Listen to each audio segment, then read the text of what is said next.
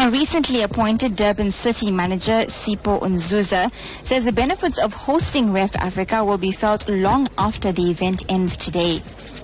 This is my first week. When I arrived here, already everything was arranged.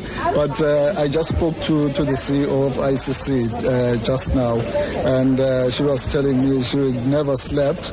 But I mean, as you can see, it just shows how much work they've put into the whole event, and you can see it's a well-organized event. And I think, I mean, the whole world is appreciating what we are doing. And it's another way of showing the whole world that Durban is actually at the highest level with other cities. For the residents of Durban who may be asking, how does this benefit them? Hosting WEF Africa here in Durban, will it have any direct benefit to them in terms of economic spin-offs, job creation, and the tourism benefit as well? Yeah.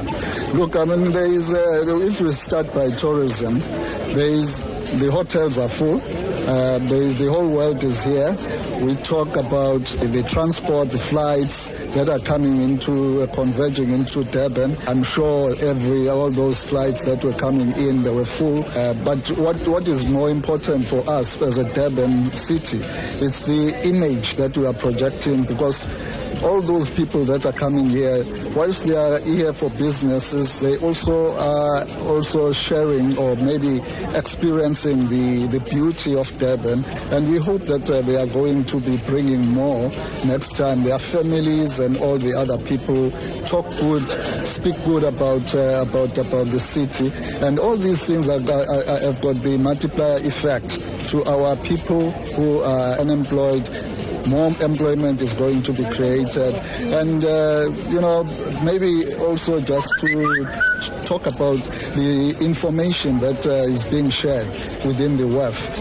And let's talk more about the business injection, because we're speaking to you right here at the Made in Africa pop-up, and we see local businesses, those with beadworks, their local crafts and designs, which are either on online stores, on the fashion ramps even.